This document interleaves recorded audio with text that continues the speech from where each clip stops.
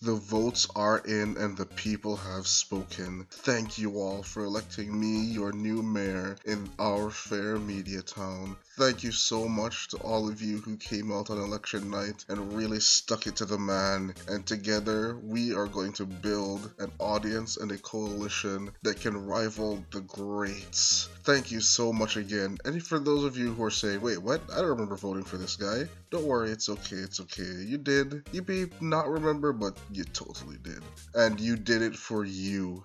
So, first of all, I would like to first establish what I plan to do as your mayor.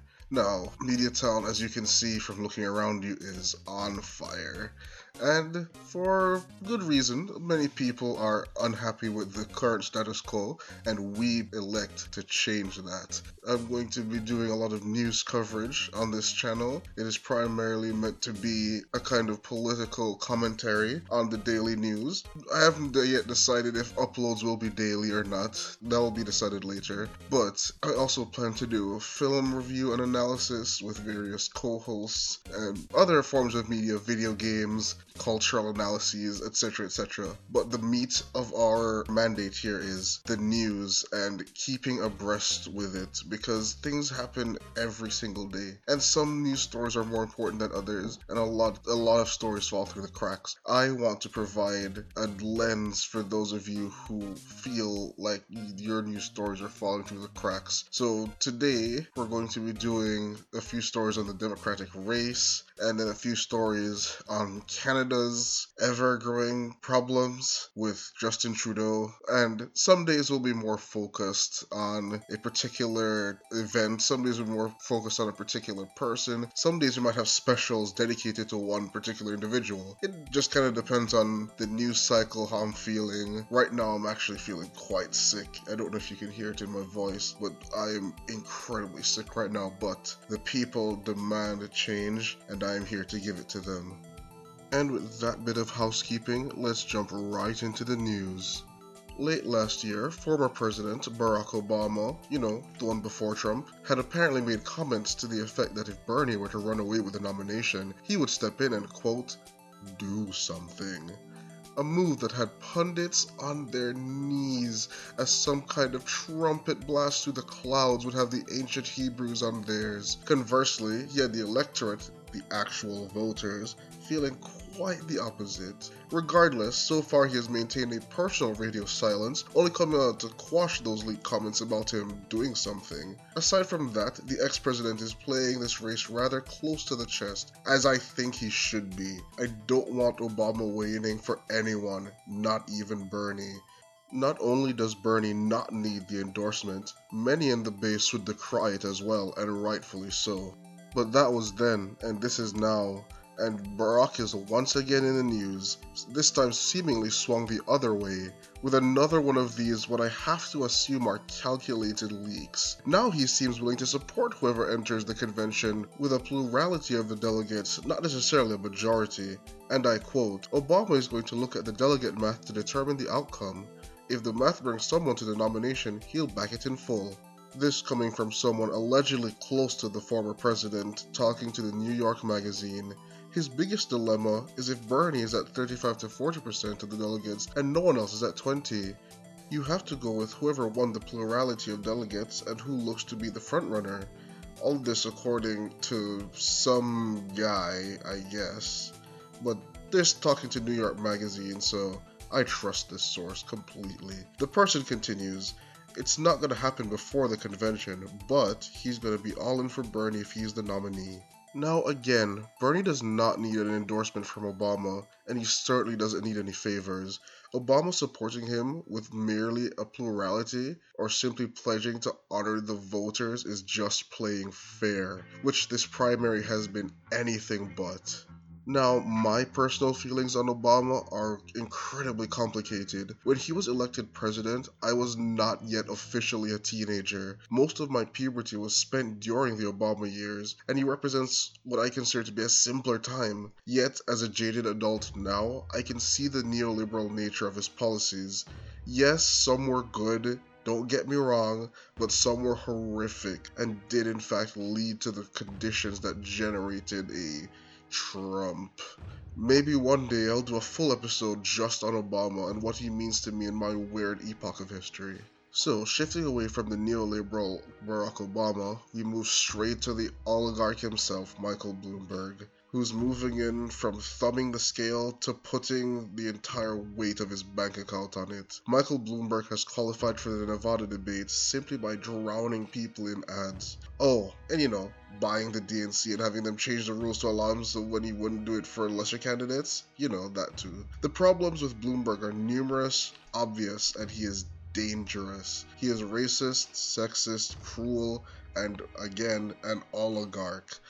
I don't think I need to say this. It's obvious, and anyone paying even half the attention they should knows this. The Nevada debate is happening tonight, and while I doubt any of the moderators will ask Bloomberg anything too difficult, Sanders needs to attack him. He needs to hit hard.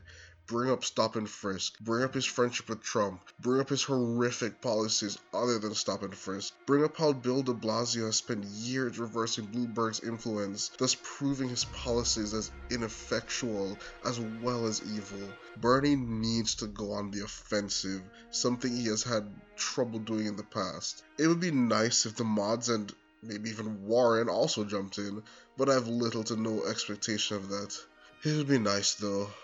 Shifting once again from one disease to the next, in coronavirus news, and some Canada news as well, according to Public Health Officer Theresa Tam, evacuees from Wuhan, China who had contracted the coronavirus seem to be stabilizing and are no longer exhibiting symptoms. This means that the over 200 passengers who arrived in early February will be able to leave by the 21st entirely healthy. Canadian health officials were able to monitor the effects and provided accurate countermeasures, bed rest, and isolation, which begs several questions, least of all how the disease has infected 67,000 people within China's borders, and with 1,500 deaths and climbing. Xi Jinping has been cracking down on information about the virus more than the actual virus itself, including refusing foreign aid. But don't worry, Trump said by April the virus will die of heat stroke or something, so I guess that's okay too. And for our final story of the evening, moving on from one American idiot to a Canadian idiot, much like in America, Canada faces its own neoliberal out-of-touch establishment. Ours just has a pretty boy face and comes in various colors, Justin Trudeau. He remains in trouble for his ho-hum lack of action regarding the construction of the Trans Mountain Pipeline. The line is said to be going through indigenous land not owned by Canada, but a native population that Trudeau just kind of forgot about, like an award-winning Game of Thrones writer. His approval of the pipeline back in the summer of last year has been met with consistent and heavy resistance, both on the ground by the Liberal base and even by politicians within the Liberal Party, and certainly by the NDP. This issue, for as complex as it clearly is, still has only one right answer that can be arrived at a multitude of ways. And the answer is, and wait for it, don't build the pipeline. For one thing, the land they intend to use is not Trudeau's to sign away, though that has not stopped him from attempting to weaponize the RCMP in order to kill massive amounts of the Wet'suwet'en people so that Trans Mountain can have their pipeline. The other issue is Trudeau's pesky little environmental commitment. These pipelines burst. They produce environmental destroying waste. There's simply no plausible reason to have them when the planet is already on the precipice. I cannot stress enough that entire people are being massacred to clear the land for this pipeline. Human lives are being thrown away. But I guess anything to feed the machine. So today we have seen 4 different stories, and I just want to say that this news cycle is utterly depressing, but it is not hopeless. We've seen that Obama is actually willing, potentially willing at least, let's not get ahead of ourselves, potentially willing to support Bernie Sanders, and if he can drag the rest of the party along with him to that position, that would be great. We also know that the coronavirus is treatable and isn't this massive epidemic that it is being made out to be in the mainstream media. It simply requires effort, which a lot of world leaders just aren't putting in, especially President Xi. The sad thing really is watching America slip into a full-on oligarchy, and because of America's influence on Canada, I can only imagine that businesses here are looking to America as a kind of model to follow on how to make more money. And the pipeline is proof of that. They are making moves and they are trying to overtake our democracy, even in Canada. The supposedly true north, strong and free. We're morally superior to you Americans, but we'll kill tons of people for a pipeline. But moral superiority, keep hanging in there, guys. We'll get there someday. And maybe Bernie Sanders is how we do it.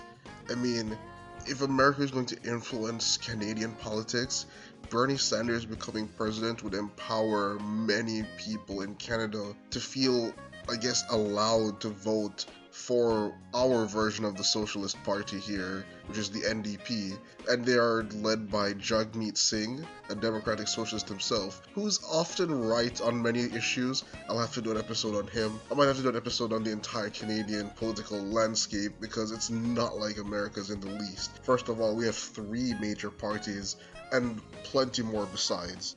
But that will do it for now. I may tweak the formatting a little bit as we go on to get the episodes longer, because ideally I would want them to be about 20 to 30 minutes. So for now, this is more or less a proof of concept that this podcast is happening, and I want to thank everyone who listens and joins us as we grow and expand our coverage and our topics. Again, no confirmation either way on this schedule yet. It might be daily, it might be 2 times a week, 3 times a week. It depends on the quality of the stories, what I'm able to get done, because I do work a night job for now. I'm hoping that with enough support, I'll be able to quit that job and fully dedicate myself to this and transition fully into podcasting. But until then, have a good night and good day, and remember to watch this space.